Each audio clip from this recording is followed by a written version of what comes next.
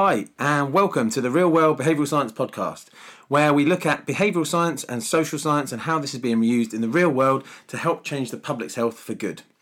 My name's Stu King, and I've got a background in public health, working in the NHS, local authorities and Public Health England as an obesity and physical activity lead and as a behaviour change intervention designer in my company, Busybodies. I'm excited to be creating this podcast on behalf of the Behavioural Science and Public Health Network, who exist to bring together professionals with an interest in behavioural and social science and public health, and to improve the knowledge and practices used by professionals across a range of industries. You can join the BSPHN for £25 if you're working and just £10 if you're not working, including if you're a student, to get all the benefits of being part of an active and vibrant network of behaviour change professionals and enthusiasts. To date, we've had some really fascinating guests from across academia, industry and government, and we've been exploring what they do and how they do it to improve people's lives in the real world. Today, I'm really pleased to welcome Dr. Nick Cavell to the podcast. Nick is the director of an independent public health consultancy and a senior honorary research fellow at the University of Bristol. And he likes to refer to himself as a quasi-academic, which we'll get into later. He specialises in the development of policy and programmes on public health issues, particularly focusing on obesity, sustainable transport and physical activity. Nick's also advised on topics as diverse as mental health, drinking water availability, young people's social development and sport and social development. Much of Nick's career has been spent advising government on developing guidance, policies and strategies around a range of public health topics. Nick, welcome to the podcast. Hi, thank you. Okay, Nick, if you could just tell us a little bit about your journey to where you are now. Thanks. Yeah, well, it's quite a strange journey actually, and it's led to me having quite a weird job title, as you said in the introduction. I started off at the Health Education Authority, one of these quangos that was closed down many years ago. What is a quango, just for our listeners? Quasi-autonomous non-governmental organisation. Aha. So something like Public Health England now is the modern equivalent of Health Education Authority. Great. But as the name suggests, it was interested in health education. So, and perhaps I'll mention that later, the fact that people thought just educating people about health was the answer. But I was really lucky. I fell into a job at the Health Education Authority. I had a background in town planning, not in public health. But by working there, I just learned loads of different aspects of sort of public health approaches. And I was around at the time when the National Fitness Survey came out in 1992, showing my age, and that led to the government taking a big interest in physical activity. And to be honest, I was at the right stage of my career when a big campaign and program was commissioned, and I became the manager of that program and developed it and led the physical activity program across the Health Education Authority for a few years. Then when they wound the Health Education Authority up, what they called the bonfire of the quangos, when lots of these organisations were closed down for sort of political reasons, really. I set up on my own as an independent consultant, and that was pretty much because through working nationally, I just made so many contacts and learned so much about things like behaviour change and other things, that I felt as if I could go it alone. So I've been independent since 2000, I think, working with Department of Health, Public Health England, lots of universities, lots of organisations interested in walking, cycling, like Sustrans Living Streets and others. And it's usually what I do really is a mixture of, I call myself a consultant, but you don't often get paid for consultancy. Here's some money, tell me what you know. That's quite unusual. It's more usual to deliver a service. So frequently that's evaluation. So someone would commission us to evaluate a service, conduct interviews, run surveys and so on, and report back. Quite often I advise on things and help to support programs. Sometimes I do pure consultancy, but it's usually a mixture of research and evaluation services. Yeah, and I should say we worked together in the physical activity space a few years ago, when I suppose you were being paid by PHE through the knowledge and intelligence team, but actually lent a hand quite a lot onto a lot of the physical activity work that we were doing. And is that an example of you had to go and do a project or a regular project with PHE, but actually you then get pulled into all sorts of different projects based on what's going on? Yes, I mean that was I was involved with Harry Rutter in setting up the NOO, the National Obesity Observatory, and Harry had a quite a modern approach to developing such organisations. They weren't going to be centralised with lots of office space and desks and so on. It was very much a decentralised model, working with freelancers and independent people to deliver what they delivered best, rather than necessarily having a big staff of people on salaries. So that's how I ended up in that sort of position, because it was an attempt to have quite a sort of flexible organisation working with different people. And that approach has continued quite a bit, which suits me because I don't really want to have a proper job. Okay. What is it, Nick, that your current role entails? How does it involve behavioural science? Well, the funny thing is, when you asked me to do this podcast, I thought behaviour science, I don't know anything about that. And then, when you explain more and I look back at what was entailed, I guess I realised that you were cleverer than me, and you'd realise that, virtually everything I've done in my career has got some aspect of behavioural science in it, even if I haven't actually studied the topic. And by that I mean, nearly all my work revolves around change, trying to change something. You could be grand and say it's trying to change society or change social norms or change systems.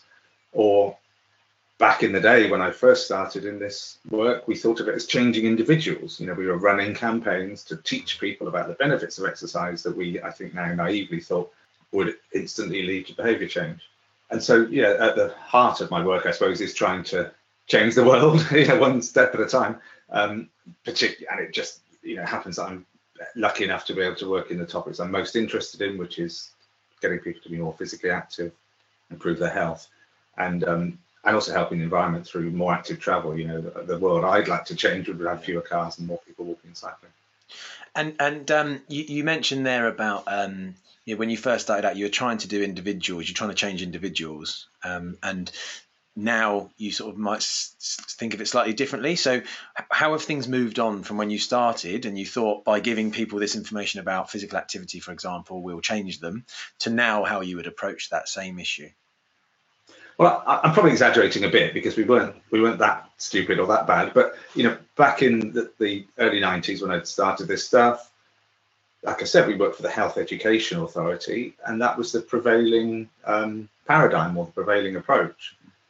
Lots of money for public information campaigns. It was the Health Education Authority was set up just after the big AIDS advertising campaigns were launched and it aired on TV, and all those leaflets were dropped through people's letterboxes. But if your listeners can remember back then, Mrs. Thatcher's government paid for a leaflet to be delivered to every citizen across the UK, warning them of the dangers of AIDS. And so it was very much this sort of principle or way of working that if we just taught people about the benefits of good things and the perils of bad things, they would change. That was the prevailing rhetoric or the prevailing sort of approach. It was underlined with lots of other associated work, but that's mainly what we did. So, for example, when I was tasked with setting up the Active for Life programme in 1996, and that was meant to be a 3-year chunk of funding to make a difference to physical activity across the UK. And 2/3 of that was spent on TV and press advertising to communicate messages about physical activity. Right. The justification for that was that we had a new message. For those who know their physical activity history, it was kind of a shift from like the Jane Fonda 3 times 20 minutes vigorous exercise, no pain, no gain aerobics world, to this launch of what we're now quite used to, the sort of moderate intensity everyday physical activity message. So it was, you don't have to go to the gym, you can just walk, you don't have to play a sport, you can just cycle to work. And the launching of this, the new sort of prescription or recommendation of half an hour a day of activity, we consider was a new fact or a new nugget of information, and the most effective and efficient way to get that across was by spending lots of money on public information campaigns. And that probably wouldn't happen now. We have plenty of instances where public health messages are changed, and you simply don't see the same sort of budgets going into direct public communication. And why do you think that is? Probably because we know it doesn't work. Okay. or we know it doesn't work, or because we know it doesn't work on its own. And so I think there's now a more sophisticated understanding of the role of health education, or the role of information and knowledge within individual and societal behaviour change. And it's more complex. Unfortunately, it's not as simple. We set up this big campaign and relatively naively measured knowledge, attitudes and behaviour in physical activity, and 2 years later measured knowledge, attitudes and behaviour again, and were disappointed when they hadn't changed. And I think now people wouldn't really expect that from a national campaign on a topic as nuanced and as complex as physical activity. And do you think maybe if it was I was just going to say, maybe if it was immunisation rates, that could be, although that's complex too, but maybe if it's a service or an issue that could be taken up relatively quickly, say like the launch of a new vaccine, then you might imagine that to be measurable, the impact to be measurable quite quickly.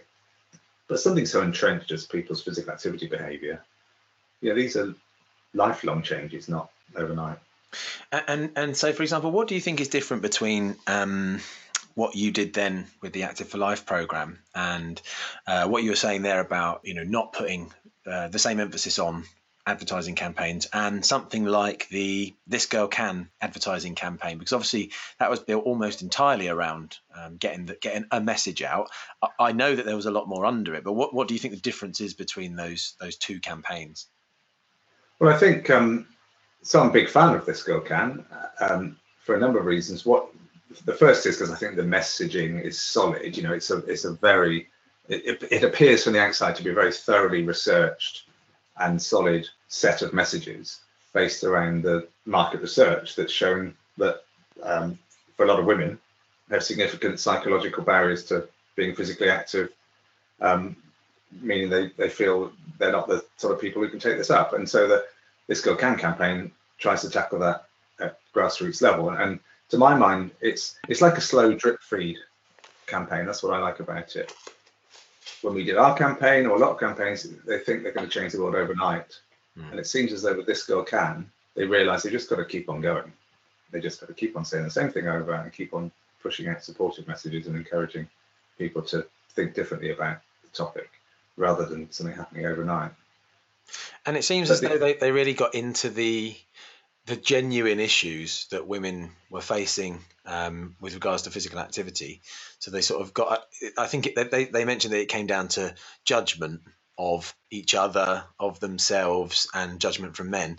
And for me, that whole campaign really did speak to that issue of judgment specifically. So it felt very, very targeted at a specific issue, and I think they did that really well. I do too, but I think the more striking contrast would be between the health education campaigns of the late 80s and 90s. I don't want to, particularly if my old colleagues are listening, I don't want to make out that we did a bad job of this, because we didn't. We did the best job we could, but it was just a different way of thinking about behaviour change.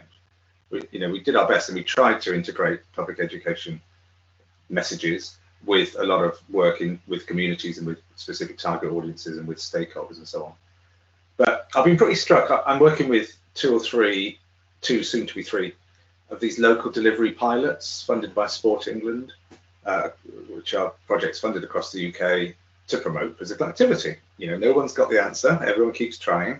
And this is the latest attempt to try. And what these projects are doing is using the term whole systems approach. And they're trying to stimulate whole systems change across towns and cities, or across settings. Some of them are quite small localities in England. So they're pilot projects, and they're working locally. So it's not an attempt to do this big national thing. And they're trying really to stimulate action right across the system. And what I mean by the system, well, in a way, it's really anything or anyone who might come together to influence people's ability to be physically active. And if I'm honest, when I first heard this, I thought, oh, here we go again.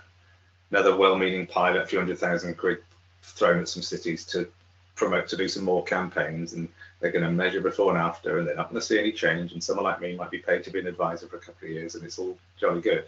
I've actually been quite quietly impressed. No, not quietly, I've told them, but I've been quite impressed with the genuine way that the towns I've been working with, Greater Manchester and Doncaster, are really trying to get under the skin of this whole systems business.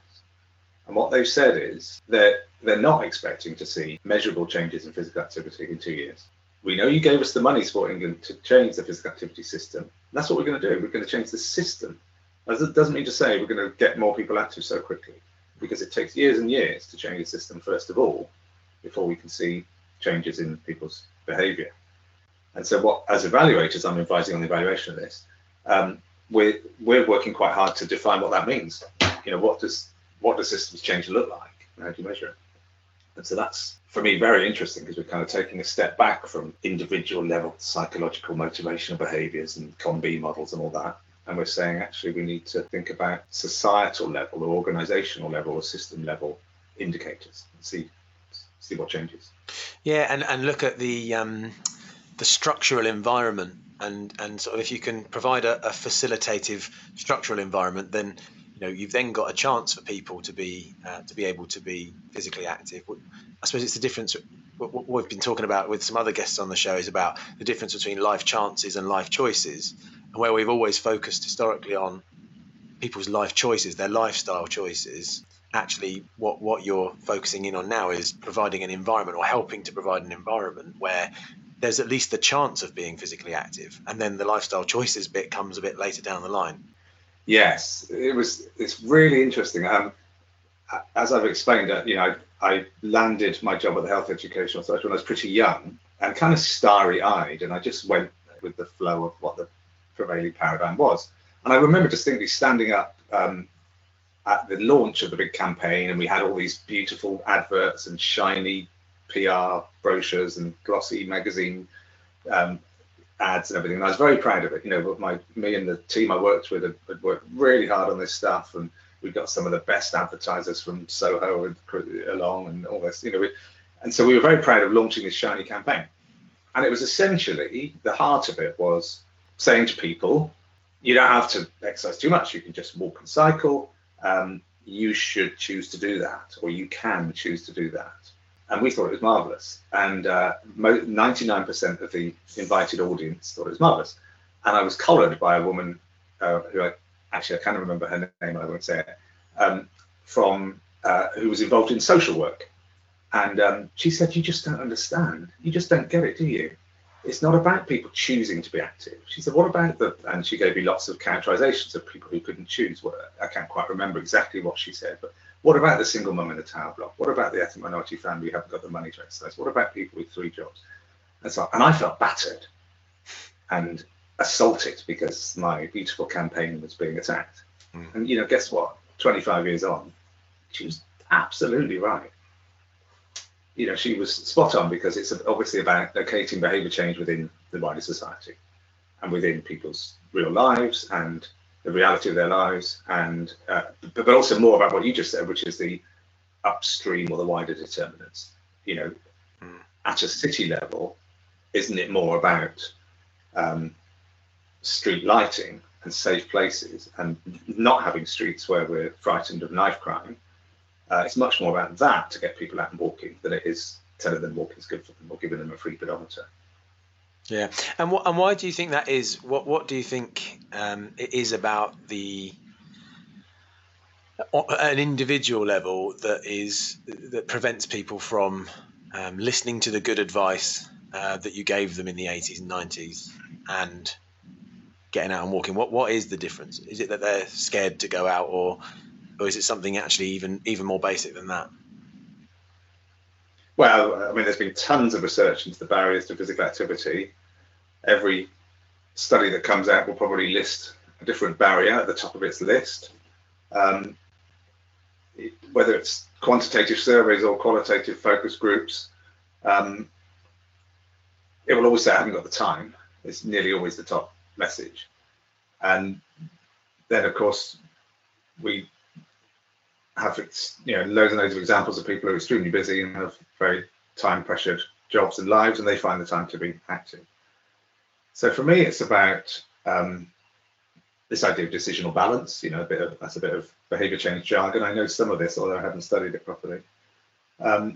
With people able to weigh up the pros and cons and decide what's best for them in their situation. But I think the element that is often underestimated by people focusing on behaviour change is the environment, and by that I mean the social environment, the physical environment, the political environment, and the reality of people's lives. Because it's clearly not just about motivation to improve oneself or to get some fresh air when you've got 3 jobs and gig economy and can't afford to feed the kids, and it just goes down the priority list. Yeah. And so we have to try and take a sort of more nuanced view. Yeah. Okay, cool. So you've spoke about this a little bit already, actually, but I wonder if there's anything else you want to say about the state of behavioural science, if it comes up as that term in your world at the moment, because I know you're across academics and policy and public health. Is it being used effectively in the industry that you're working in, or the industries that you're working in? It's interesting that. So, I mean, I certainly don't consider myself an expert in behaviour change or behavioural science, but I've dabbled in elements of it throughout my career. It was really interesting to do a project recently for Living Streets. They are very interested in, well, they started off as the campaigning charity for walking, and have, as with many of these agencies, like Sustrans and others, have kind of drifted into the world of behaviour change. So Sustrans started by building bike paths and cycling infrastructure. They were an engineering charity. Mm-hmm. And then they start to get money from government and others to promote walking and cycling. And the same with Living Streets. They started off by being the campaigning voice of the pedestrian. They used to be called the Pedestrians Association. And they've sort of been dragged into the, if they're running campaigns or walking weeks or walk on Wednesday and walk to school weeks, they become campaigners and become behaviour change people. And it's very interesting that they put out a tender for advice and input on behaviour change science, because they said, we think we're doing this stuff okay, but we've never really studied it. Can you check us, review our programme, compare it against behaviour change models or behavioural science, tell us what we could do better? And it was really interesting that I think they were a good case study that answers your question about the state of the industry. They were dabbling, but they were dabbling quite well. So they picked up elements of behaviour change, many of which were just sort of natural ways of relating to people. Mm. So, for example, you might talk about the trans-theoretical model behaviour change that says you speak differently to people who are at low readiness to change or pre-contemplators to those who are ready to change and high readiness to change, and so-called preparators or people in the action phase.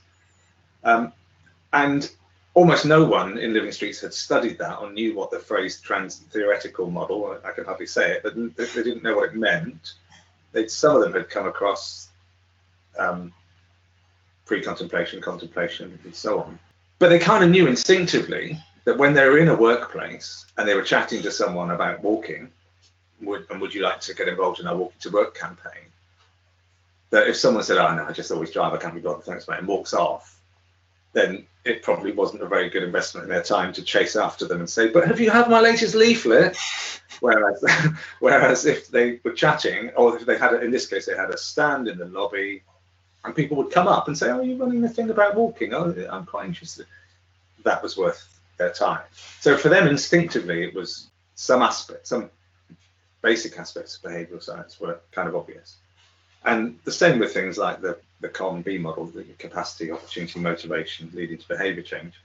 They kind of got elements of that as well. They understood that people need to have, as we talked about just now, people need to have the individual capacity to, or capability, to change, but also the opportunities within their life and within their environment.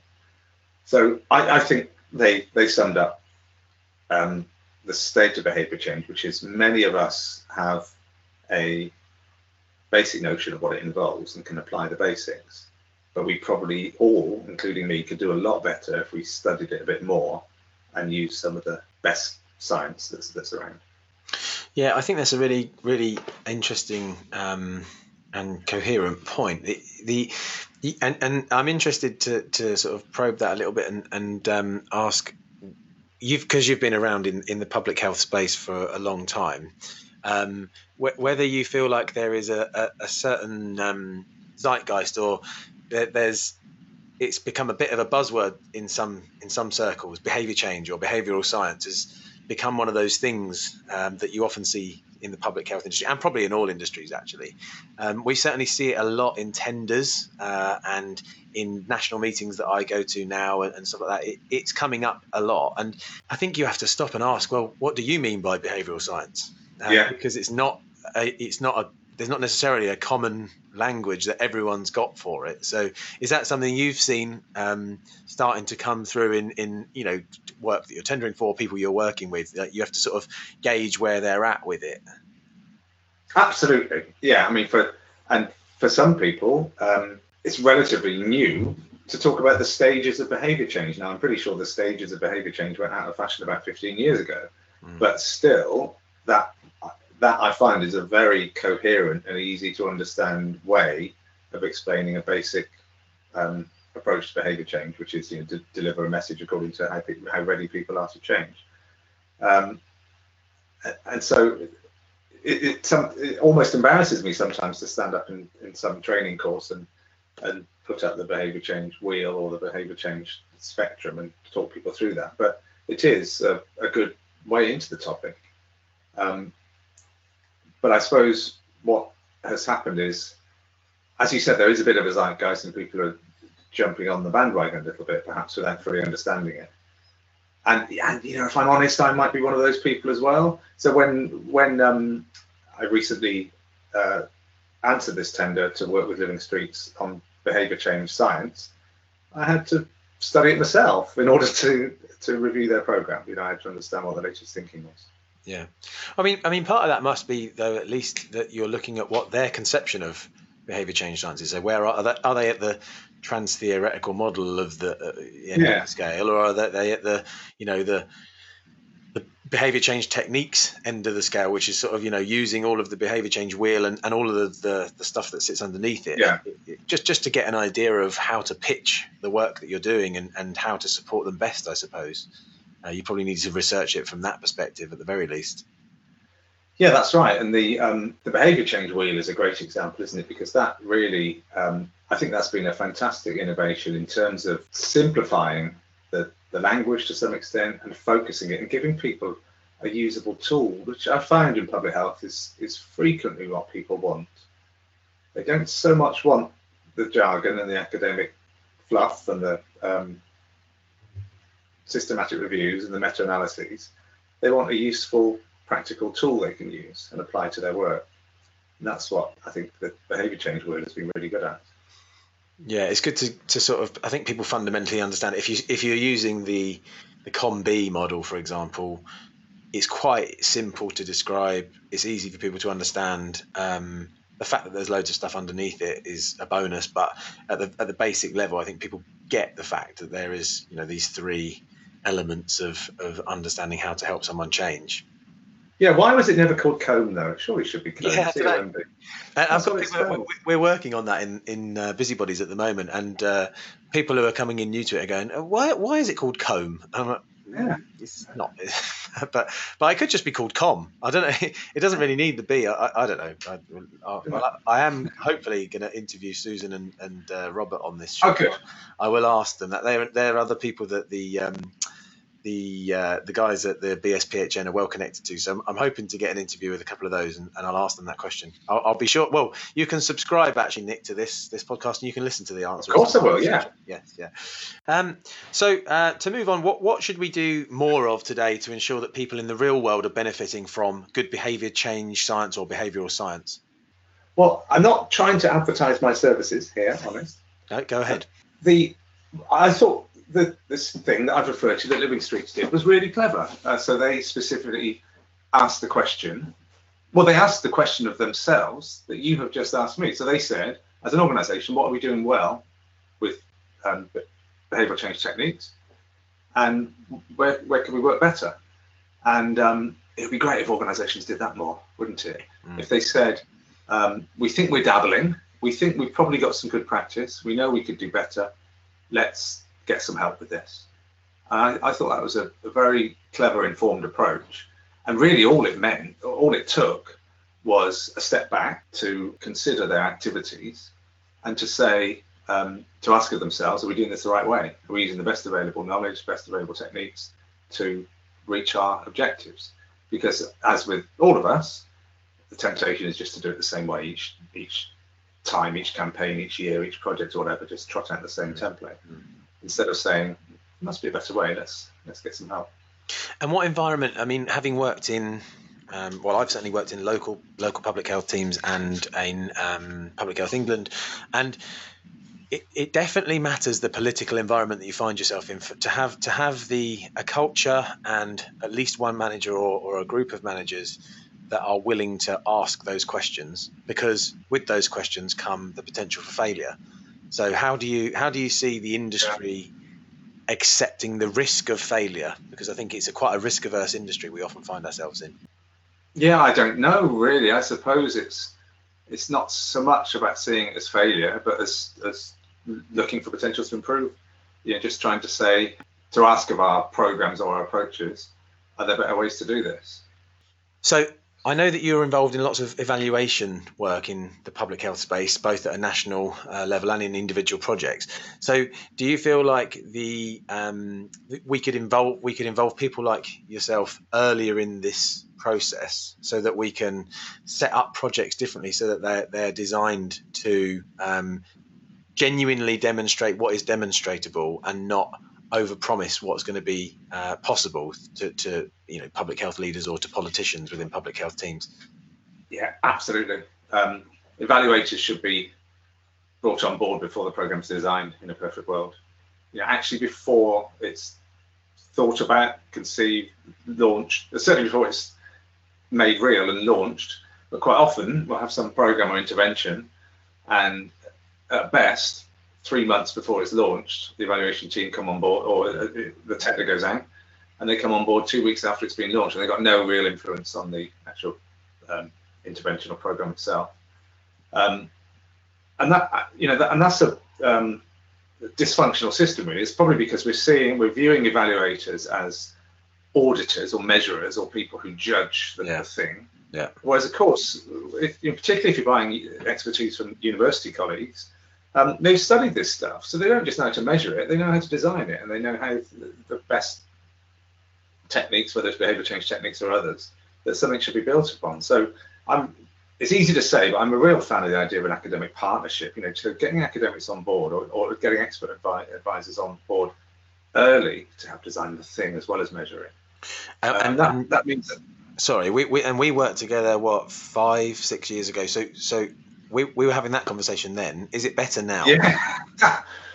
I've seen a few examples where it has been better. I've seen a few examples where evaluators have been asked to help input to the programme. But in general, no, things change quite slowly. And frequently as evaluators, we will look at the actual objectives. We get sent a piece of paper. I'm going to rattle it for the podcast. We get sent a brief for the evaluation, and we look at the objectives of the programme. So, dear evaluator, we would like you to measure whether we have achieved these objectives. And our first thought is, why did you choose those objectives? That's crazy. We can tell you right now you wouldn't achieve those. And so, if only they had asked us 3 years before.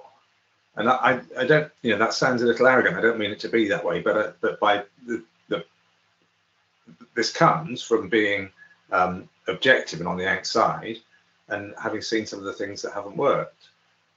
Whereas often people are sort of running programs or projects the same way that they've always been run, and they get kind of objective overload, and they say, let's add this as well. Oh, and then we'll do cost effectiveness studies. Oh yeah, put cost effectiveness down. And people don't realise really what can be achieved, and actually how focused we have to be sometimes on just achieving the 3 top objectives out of the list of 15. Yeah. Okay, cool. So now I know you said that you're not a behavioural scientist and you're a quasi academic, but what are you most excited or curious about in behaviour change or behavioural science right now, or just in your industry that you think has some behavioural connotations? Complex system mapping. So I sent you one, didn't I? One you of those did, yes, mind-boggling maps. They brought back horrific memories of having to decipher foresight, obesity systems. It's the same thing. So it's applying the mapping techniques that Foresight used when they mapped obesity, which I think moved the obesity world on quite significantly. But what didn't happen was a use of that approach locally or for particular projects. So I think Foresight had the foresight. They were forward thinking in terms of kind of launching the idea and establishing the idea that obesity is the result of a complex system, and that you can't just do linear single interventions. But people overlooked the maps. People saw these maps and they went, "Oh, look at that! That's a mess. Oh, spaghetti. Oh, terrible. It's all too much. All too overwhelming."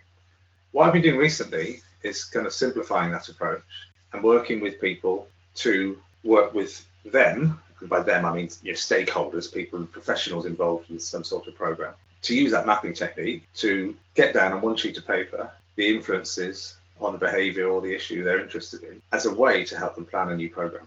So these things are almost like mind maps, some people have called them. You might have the central issue in the middle that it might say. So we've done a lot of work with PhD on mental health, for instance. So we might say in the middle might be positive mental health and well-being for young people. That's the outcome we want. And then circles, or nodes are called, linked to those that are all the things that might influence young people's mental health and well-being. And what we found is when you get the right room of multiple stakeholders from across the system, you get tons of different, interesting, rich experiences that combine together and you can connect. So the person, the psychologist, or the person at the front line of delivering mental health services will have a completely different perspective on that problem to someone who's really interested in social media and the role of social media in developing or damaging young women's self-esteem, for example, or pushing positive body images. Yeah. And yet both are valid, and both have a connection, and both have a potential intervention route. We might do some work with social media, or we might improve mental health services. And this idea of kind of mapping the system is not really about saying which is the most important, but it's trying to explore how things are connected and how we can exploit those connections. So the goal, or the thing we're trying to find, is a so-called feedback loop. So the thing, or the intervention, or the approach, or the program that might have a bigger system-wide impact than if we'd done something on its own. So what we found so far, so I've been doing this with, we've done about 10 or 15 of these sort of mapping projects with different organizations on different topics. And it's not produced any silver bullets, it doesn't lead to amazing light bulb moments when you say, and then if we just do this, then everything will be okay.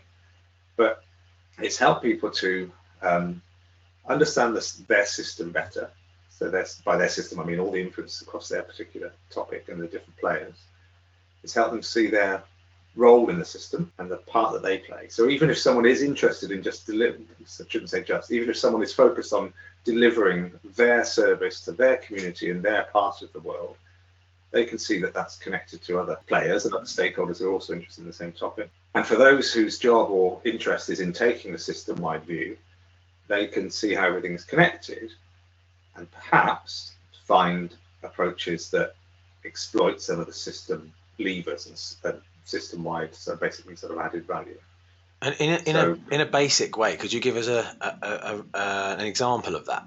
So the way that, so we're interested in feedback loops and sort of knock-on positive and negative consequences of an action. So if we took a simple approach, a sort of linear model, if you like, we want more kids to walk to school.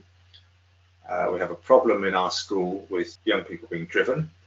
So we're going to put on a walking bus, and we're going to encourage parents to meet at the corner of the street, and they'll all get together and become volunteers, and they'll have some sort of rota that we organise through Facebook, and the kids will be walked to school.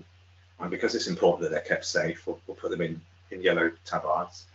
And because it's important that they're disciplined, we'll make them walk in pairs along the street, or 2 by 2, and it'll all be nicely organised, and the children will get safely to school. And you could argue, if that was a simple intervention that is designed to get these kids to walk to school more often, or get more kids to walk to school, that it was effective. But then you sit with a group of road safety people, and they say, well, it's not only about tabards. We need crossing patrols, because we can't have those kids walking across the crossings unmonitored. and you talk to the busy mum, and she says, "Oh, well, actually, now the kids are walking to school in the walking bus. That means it won't be quite so busy around the school. So actually, I can drive up to the school gates more easily now because the kids are being shepherded in." And then the other mums go, "Well, actually, I can't fit into the walking bus, but look at them, they're all in yellow jackets. God, even walking's dangerous now. I'm definitely going to start driving my child to school." And it adds to the social norm that walking on your own with a friend, or I hate to even mention it, like they do in the Netherlands, or like we used to 20 years ago, on your own to primary school, is unacceptable now, because you've got to go in the walking bus, you've got to wear a yellow jacket, and next year it'll be crash helmets. And so I'm exaggerating a little, but it's the way that things can particularly contribute to social norms and have knock-on undesirable impacts. And so if you settle that on the system, we can have a little map, we can have walking to school as a kind of central outcome, and all the different things that might or might not happen that help people to get an understanding that actually perhaps a walking bus is not the best idea, and perhaps having air quality exclusions there around the school, banning cars from approaching school within half a mile, combined with a social marketing campaign to school mums and dads to stop them from driving, combined with encouraging some parents to let their kids walk to school on their own, and so on. It may be a more effective system-wide response that basically tackles the issue from multiple angles rather than just one. Yeah, that's a really interesting point that you raised there. It's sort of setting the environment and letting people come up with their own solutions almost, rather than providing a ready-made solution that could have unintended consequences attached to it. Yeah. And I suppose another example, might be, as I know you know well, exercise referral schemes. First reaction is, when I was involved with these things when they were first launched in the early days of the Health Education Authority, and it was like a revelation. Or your doctor can prescribe exercise now, and it seems like a really sensible idea as a simple model. Ill person goes to hospital, goes to doctor. Doctor says you should exercise more. Here's a ticket to go and exercise more. And we saw what happened. All the unintended consequences of leisure services trying to make more money by getting customers in the day that they didn't get normally, that by basically trying to expand their market, poor risk assessment, GPs being frightened to refer people, schemes becoming overcomplicated with excessive risk assessment forms and so on, and ineffective schemes being developed that were then deemed by NICE to be cost ineffective. So I'm sorry to say it, but it's never as simple as we'd like to make out. And so what some of this complex systems mapping is about is actually acknowledging the complexity and trying to deal with it, rather than brush it away and say, actually, why don't we just do this approach? And I'm sure it'll work, really. And actually, to create something that is simple for people, you actually have to do a lot of work in make it and get into some deep complexity to understand all of the issues, to be able to sort of have accounted for all the unintended consequences before it becomes actually simple for people. Yeah, could you give me an example? I know you're asking me the questions, but what do you mean? Well, I think through things like, I read lots of different types of books, and in running Busybodies, I read a lot of books about management, and this is a bit of a random example actually, but I really love Apple products. Quite, they're annoying me a bit now, but I certainly love the journey, and Steve Jobs, love him or hate him, and I think some people do both. I'm one of them. I don't think he was the best guy, but he was a genius, no doubt. His focus on getting into the complexity in order to give the consumer something that was just effortless and it made complete sense was, the way he described it was you just couldn't you couldn't give someone this level of simplicity without having first dealt with a whole heap of complexity. And I think when people use something simple, they have got no idea about the work that went into it to deal with all the complexity.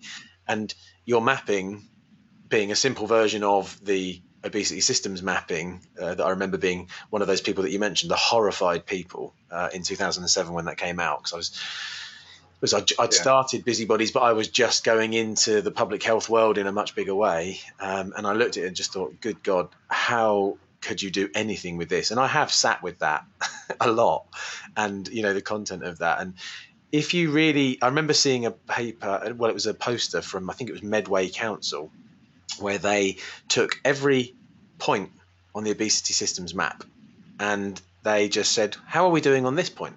How are we doing on this point? Great. How are we doing on this one? That's Now, I exactly haven't been right. able to find that since, and I saw this about 7 or 8 years ago, but they are forward thinking in many ways. There's a guy there, I think his name's Scott, but I can't remember.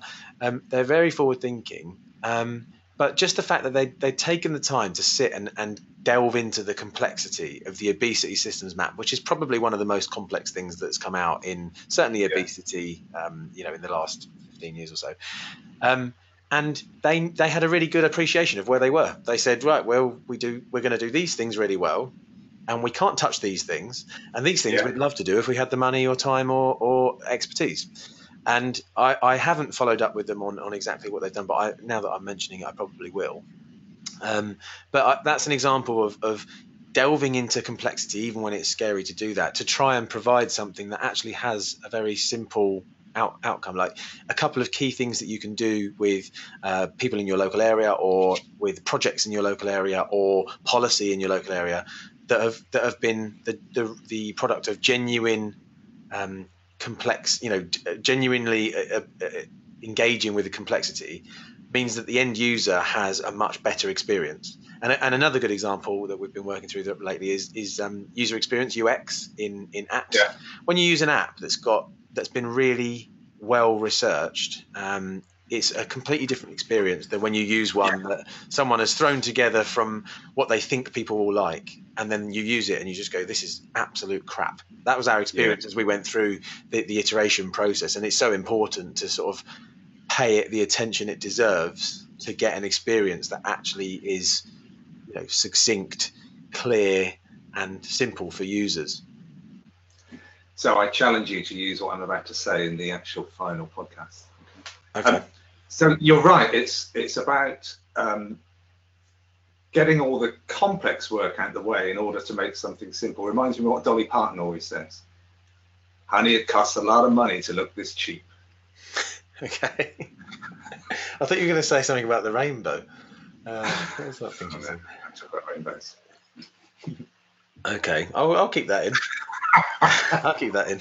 I don't know if the BSPHN want me to keep it in, but I'll keep it in.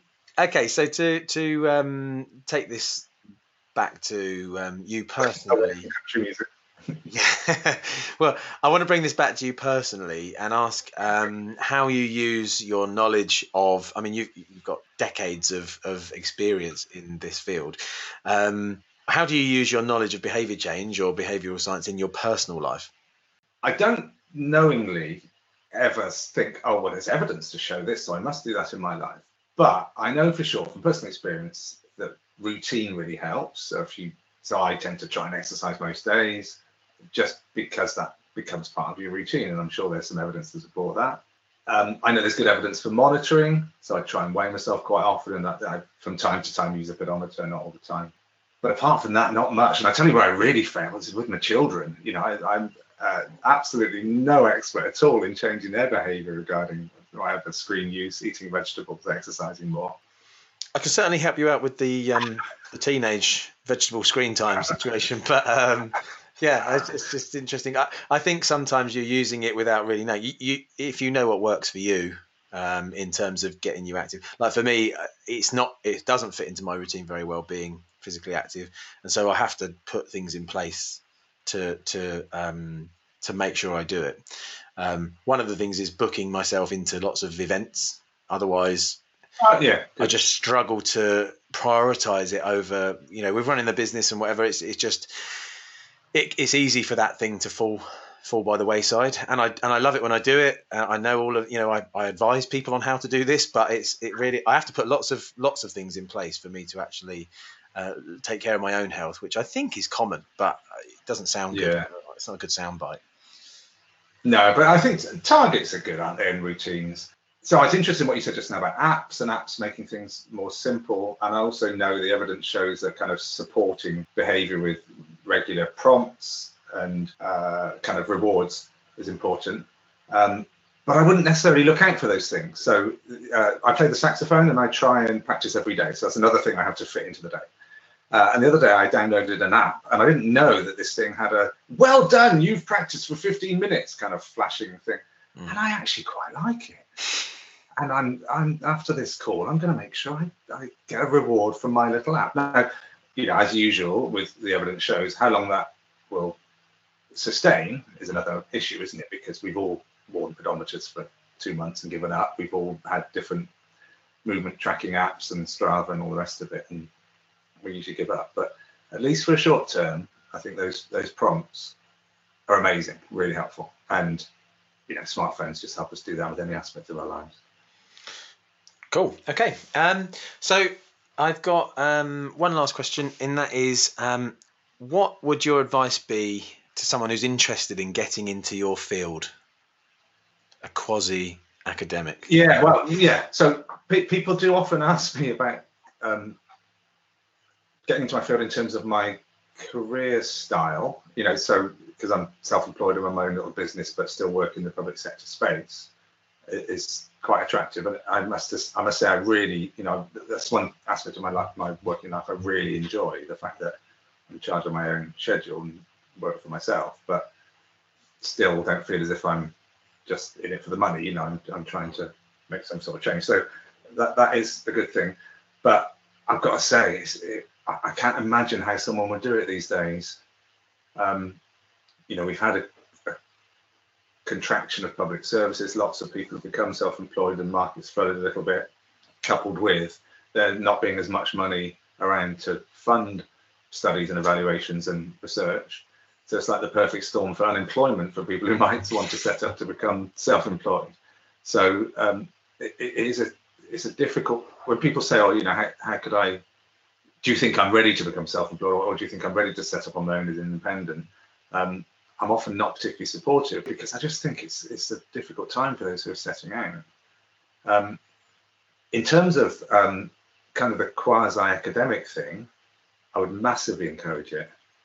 So in my case, it just means I've got an unpaid position at the University of Bristol, so I collaborate with them on different research projects, but not for a salary. So I just work when there's a project that's funded. I might be paid a little bit for that particular project. But the benefits of that are enormous, because it means you can have access to the academic space, work with people to collaborate on research projects, produce papers, and so on. So that I would encourage. So it's, I mean, how I see you and what it sounds like you're describing is that you're across the two disciplines of academia and basically project work. For different areas of public health mainly. If someone wanted to do that now, because obviously it sounds to me like you sort of fell into that by going into an organisation and then doing this, and then I know you did your PhD later on and a master's in public health before that. If someone wanted to be across industries, the academic industry and the sort of public health industry, for example, and I think that would be quite attractive, because I speak to a lot of people and I feel like I've been in a little bit of both, not to the same extent as we have in the academic, but certainly gone into the public health world in that way. And then, but I would say I've gone public health industry now, so to try and provide services to the public health industry. I didn't do that looking forward either. That just sort of all happened at the time, and you just did what was in front of you type thing. But if someone did want to be across both, they didn't want to go full on lecturer academic, but didn't want to go, and be a public health coordinator and into maybe the public health registrar system and then be a consultant. Is there a way? Is there a preferred way? Do you go into public health first and then do some academic stuff in the spare time, or later on in your career and then become across the two? Or do you go academic first and then once you've got that, then decide whether to go fully into academics or to step into some sort of public health world, and then you've got the experience of both? Do you think there's a preference or a better way of doing that? I think they're two valid models, really. So, there is a branch of public health called academic public health, and many public health practitioners move into that and study the science and art of public health. Mm-hmm. And vice versa. Many people would start in the university system and then kind of branch out and leave and set up on their own, or do more project-based work. So I think they're both equally valid models. Not sure one's better than the other. The big step that, everyone says this, whether it's bricklaying or setting up your dream restaurant in the Caribbean, whatever. The big step is leaving a job and setting up your first business. That's the scary step. And I just I admire people who do that, and I'd encourage them to do it. But in this particular field, I just think it's a slightly tricky time to do it. Yeah. Okay, great. And so where can people go to find out a little bit more about you or your projects and the work you're doing, Nick? I guess have a look on my website. It's got examples of projects. As with most people, my website is not particularly up to date, but there's good examples on that of things that we're involved with. And for people who are really interested, drop me a line. What is your website address? Cavill.net, CAVILL.net. Okay, cool. And are you on any social media? For work, it's mainly Twitter, so it's CAVILLN. Great. Okay. So thank you very much for all your time today, Nick. It's been really enjoyable talking, as I knew it would be, having done some stuff in the past together and always enjoyed it.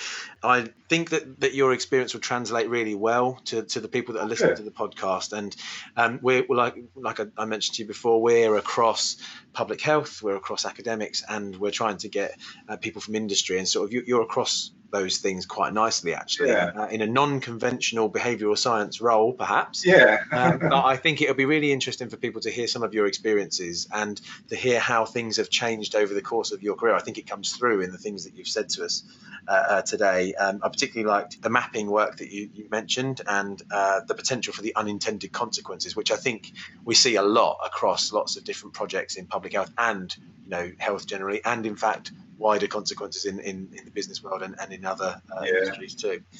So thank you very much for your time. If you wanted to get hold of Nick, you could get hold of him on his Twitter, which is CavillN, or also on his website, which is www.cavill.net. I just wanted to say again, thanks to Nick for being a great guest on today's show. I'm sure you found it really interesting listening to Nick's journey and some of the work that he's involved in. We'll be back again next month with another interesting guest who's working in the field of changing people's behaviour in the real world. If you want to join the BSPHN, you can do so at www.bsphn.org.uk for just £25 if you're working and £10 if you're a student or unwaged. All the benefits that you can get from that include workshops and CPD sessions, regular publications, access to a network of professionals from a range of different fields, discounted fees for events, and footage from all the recent events and presentations. You can sign up for my blog at www.busybodies.com/blog for my views on public health, behaviour change, and my views on running a company with the express aim of doing meaningful work and having fun whilst doing it. If you enjoyed this podcast, please do leave a review on iTunes. It will take less than a minute and may help someone else to discover the great work that's going on around the world in behaviour change. Please also subscribe on iTunes and be sure to tell people through your social media channels. If you'd like to get in touch with me, I'm on @Stu_King_HH on Twitter, and I look forward to hearing from you really soon.